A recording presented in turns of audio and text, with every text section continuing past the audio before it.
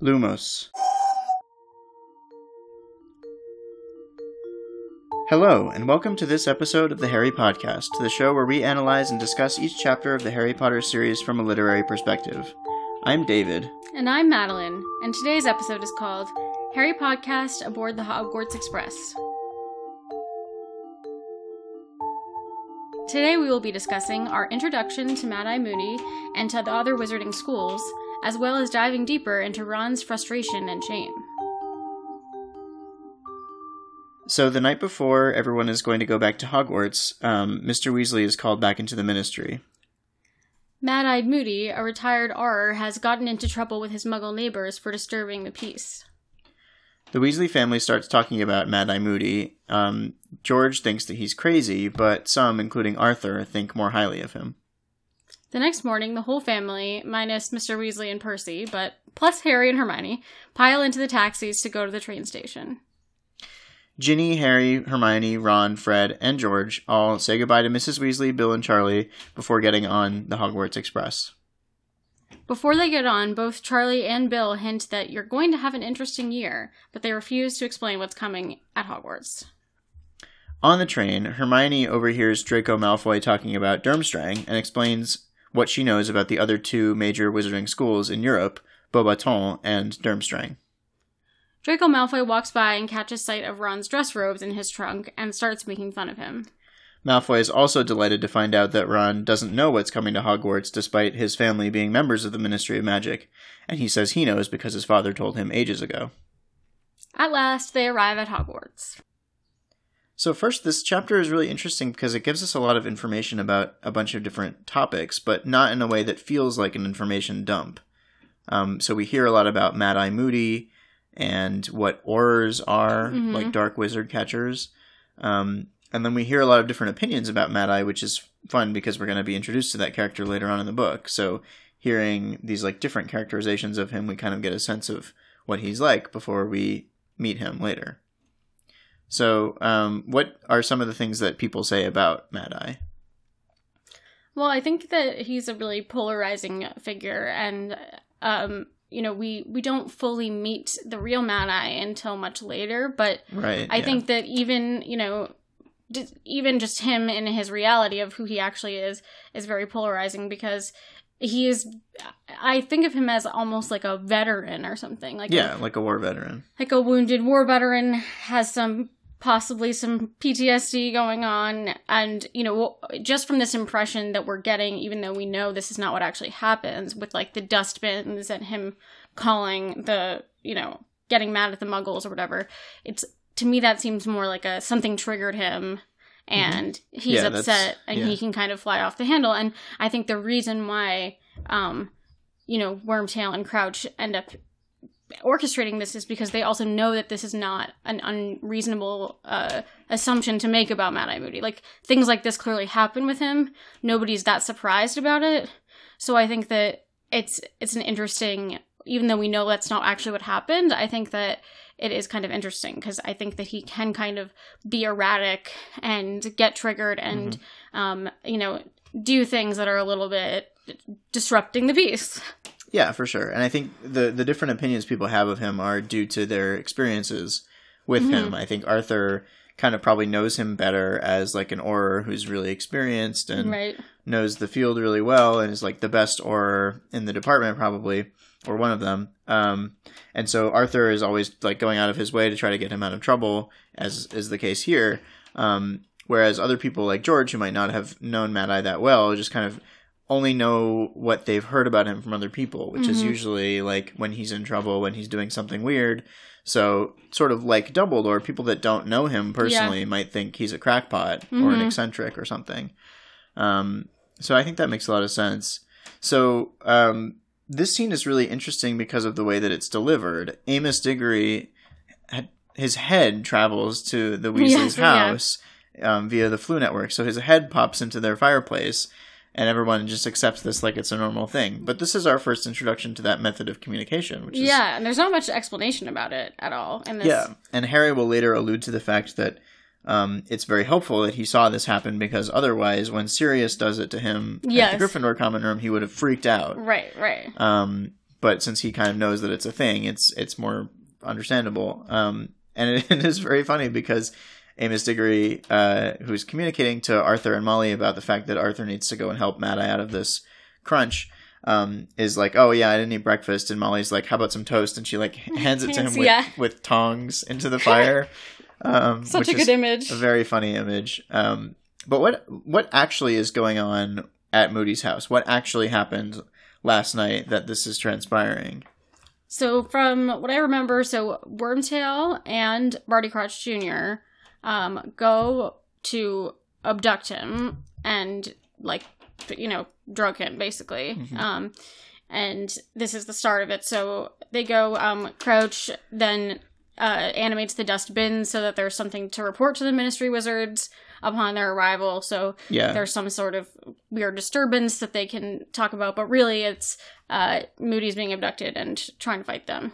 Right. So, like, what Amos reports to Arthur is that Moody heard a noise, and then something in his yard, like a prowler, he says, like, triggered his dustbins to go off, which apparently was some sort of alarm system that Moody had set up, which now we know is bogus. But that was the story, was that, like, there was a prowler, the dustbins went off, and then that attracted a whole bunch of hubbub. Yeah. What we know now is that Barty Crouch Jr. made that dustbins go off so that the Ministry would have something to talk about, basically, something to report. And they're just blaming, the situation is just like, oh, Moody's crazy. And, I mean, I think it's really interesting because Arthur, nobody kind of has any reason, at least to out loud, suspect that something else was going on. Yeah. And, I mean, we kind of know why. They did a very good job. They have this very extensive plan that, ends up working. But I think it is pretty interesting that everyone just kind of assumes that, yes, he was just kind of crazy and did this. And I think that can happen also in life for a lot of different reasons of, like, sort of thinking, like, oh, well, nothing bad could have happened to this person because if something bad happened, it's probably that they're causing it, or that they just got themselves into that situation instead of actually, they're not themselves. So another thing that we learn about in this chapter is the existence of other wizarding schools, which I think it's a good follow-up to the World Cup chapter because we have just kind of expanded our worldview to look at all these wizards and witches from all over the world. Mm-hmm. So we had this idea that, like, probably Hogwarts is not the only school, but we haven't ever heard anyone talk about it until now. Yeah, this was very much like a broadening of the world book, I think, and that's why a lot of people are drawn to it. For me, definitely one of my favorite books because it expands the universe of Harry Potter far beyond what it was confined to in the first three books. Right. And so there's so much to explore once you include the fact that, there are other wizarding communities around the world, there are other schools, there's other, like, whole cultures that have developed in these sort of enclaves of wizards. And that plus the, like, Fantastic Beasts and Where to Find Them book by Newt Scamander talking about, like, different magical beasts and where they live. As a kid, I was so enthralled by the idea that, like, there were all these different wizarding communities and that really Harry Potter focuses just on Britain, but that there are all these other stories that are happening in all these other places. It was a great kind of opening up of that idea. And so I think that this chapter is one of the times when that sort of seed gets planted a little bit more because Hermione starts talking about these other wizarding schools. And actually, I think the names of the schools themselves are kind of interesting. The Durmstrang comes from a Rowlingization, we can say, of the phrase Sturm und Drang, which was a German anti-Enlightenment philosophical movement in the late 19th century that was all about incorporating kind of like Christian theology into philosophy and as a reaction to more like Kantian logic-based philosophy. It was, I think the allusion to it in the name Durmstrang is supposed to reflect sort of a Germanic, like Northern European heritage. I don't think it's supposed to be like philosophically aligned to that philosophy, for lack of a better term. Because we don't think of Durmstrang as a school as being overtly theological. No, but we do think of them as being strict and kind of scary and kind of vaguely not nice. And I mean, I think the whole idea of just like in general kind of it's a very German sounding name. It's a very like harsh sounding name, and I think we're sort of, you know, I don't think it's supposed to necessarily be like this is Nazi school, but I do think that once we meet Karkaroff and once we learn a little bit more about him specifically, we start to see like what is, you know, kind of what's going on here. But we do obviously we have some good characters like Crumb from there, but it's it's definitely a negative connotation. I think so, and I think in the broader scheme of things in this series, I think there is kind of an othering of Germans and German traditions in the Harry Potter saga, in the sense that they are conflated with Puritan or purist ideology.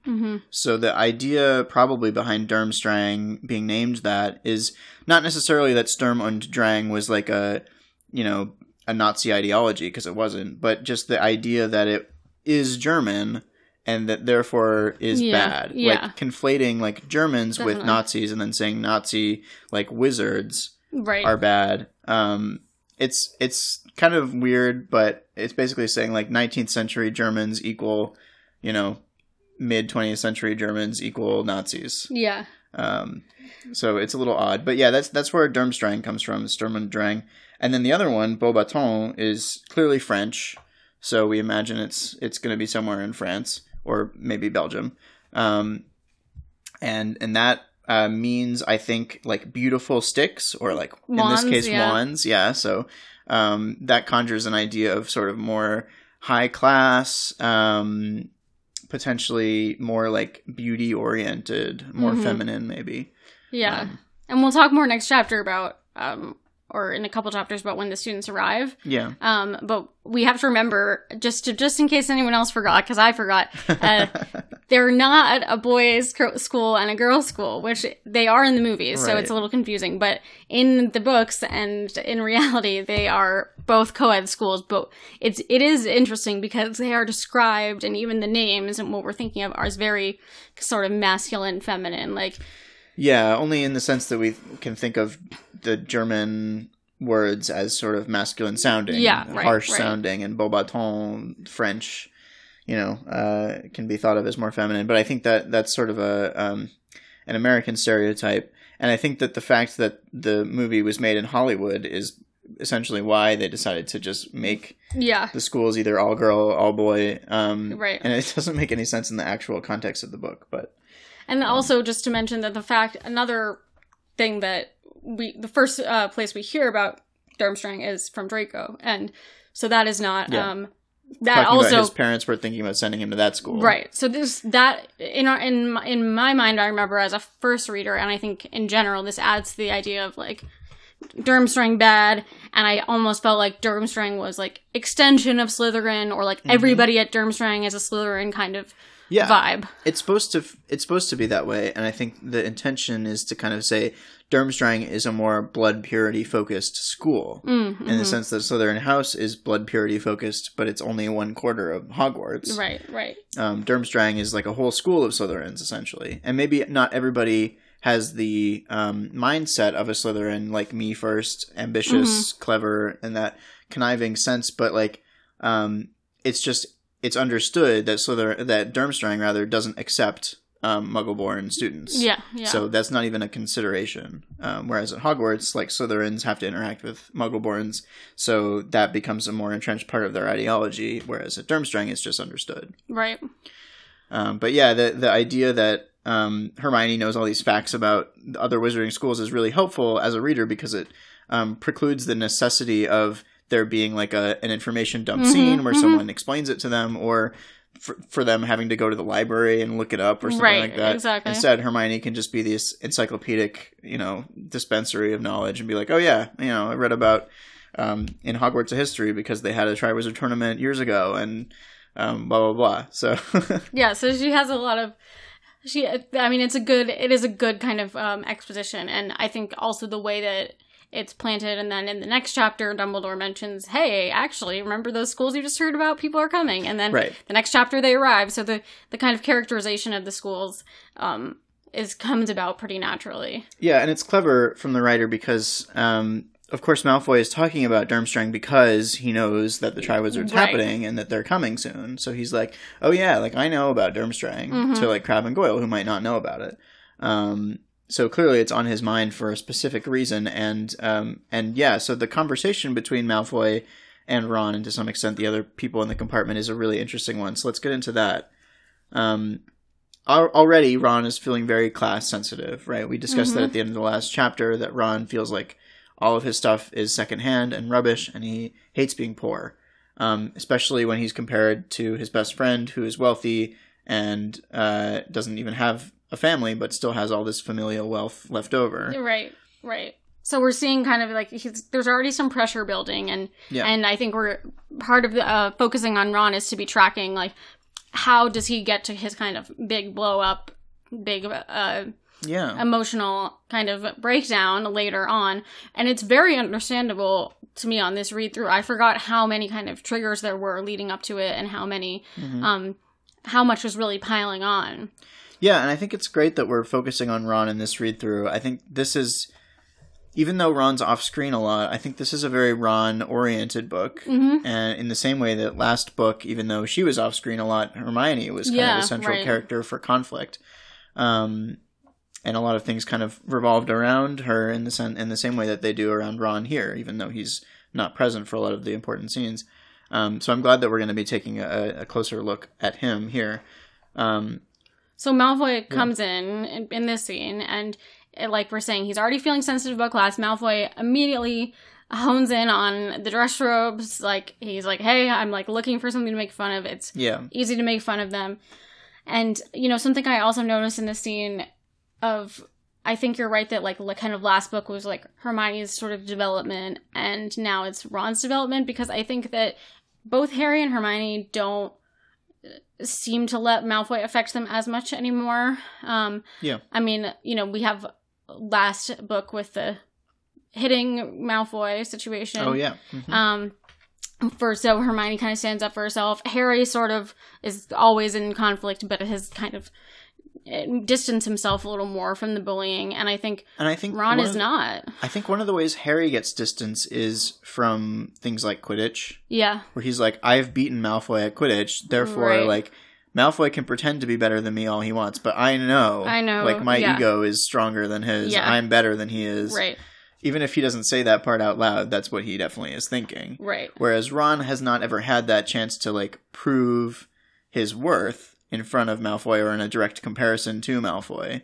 And so he feels more susceptible to the bullying, I think, in that regard. And to be, you know, fair, too, like, Harry and Hermione, you know, entered the scene a couple years ago to meet the Malfoys, whereas the Ron and the Weasley family the Malfoy family have always had this, you know, it's like the parents don't like each other. It's been kind of like his whole life. The Malfoys have been... Yeah, it's a feud. The threat over him. So Ron is like not happy with this, of course. And another kind of addition to the pile-on that I feel like has happened even in the past couple days for Ron is that now Malfoy is saying, oh, you don't know the secret? Oh, your dad works in the ministry, but you don't even know what's happening. Yeah. And he has just gotten that from literally everybody in his family, too. Besides, everyone in his family. It seems like all of the older kids, at least, and his parents. They all are like, wait, we're not going to tell you, but something exciting's going to happen. Right. And clearly Arthur and Percy found out about what's happening. Percy works in the Department of International Cooperation. Arthur is friends with everybody at the ministry, including Bagman and Crouch, who are like co-leading this project. Obviously, he knows about it. Bill and Charlie probably just know about it because Percy and Arthur were willing to talk about it with anybody who wasn't going to be at Hogwarts. Right. They didn't want to spoil the surprise. That was really what it was all about. Yeah. They wanted them to be surprised by the announcement. And Malfoy basically just baits Ron with this. He's saying, like, you know, your father is too junior to know about this project. That's obviously untrue to an informed reader, but Ron, regardless, rises to the bait. Yeah. And so it's just, you know, Ron's feeling like in a position where he does not have any power. He doesn't know anything. And, you know, even just in this very scene, like, Malfoy targets him. But also before that, like, Hermione knows information. She knows information about the schools. It's not that he necessarily wants to know that information, but she has some power in all of her knowledge and her ability to, like, navigate this world. And Harry just has power because of who he is and also because of his class and all of this. So Ron is just, like, again, feeling more and more like he's not good enough. He doesn't fit in. Yeah. And it's an interesting commentary on, the whole, like, central conflict of the series being about, for lack of a better word, like, blood purity. Ron's status as a pureblood is incidental to all of this. Like, he is still the subject of bullying, even though he's a pureblood. And so it kind of, like, it points at how ridiculous it is to be obsessed with blood purity when it's not even good enough to be pureblood if you're not the right kind of pureblood. If you're not this, like, aristocratic, high-minded, high society type. If you're lower class, but you are pureblood, we're still going to bully you. Right, right. And so I think that is, like, a highlight for how ridiculous this ideology of Malfoy's family really is. But yeah, I mean, it is the case too that in the real world, the real world parallels of this, like, if you were aligning yourself with the othered groups, you would still be the subject of ire and ridicule and discrimination by the groups that were in power. So, clearly it's informed by the real world, but it still serves to highlight the absurdity of that position. Yeah. So let's continue to each chapter. If I think there's probably going to be something in each chapter that shows us how Ron develops this, intense building pressure that kind of leads to his blow up with Harry. Thank you all for listening to Harry Podcast aboard the Hogwarts Express. We hope you've enjoyed our discussion of this chapter. If you have thoughts or questions about anything we've discussed today, especially Ron and Malfoy's conflict, please email us at contact@theharrypodcast.com.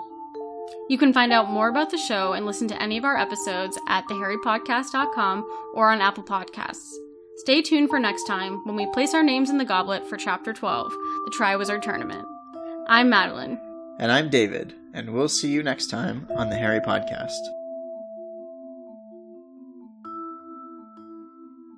Knox.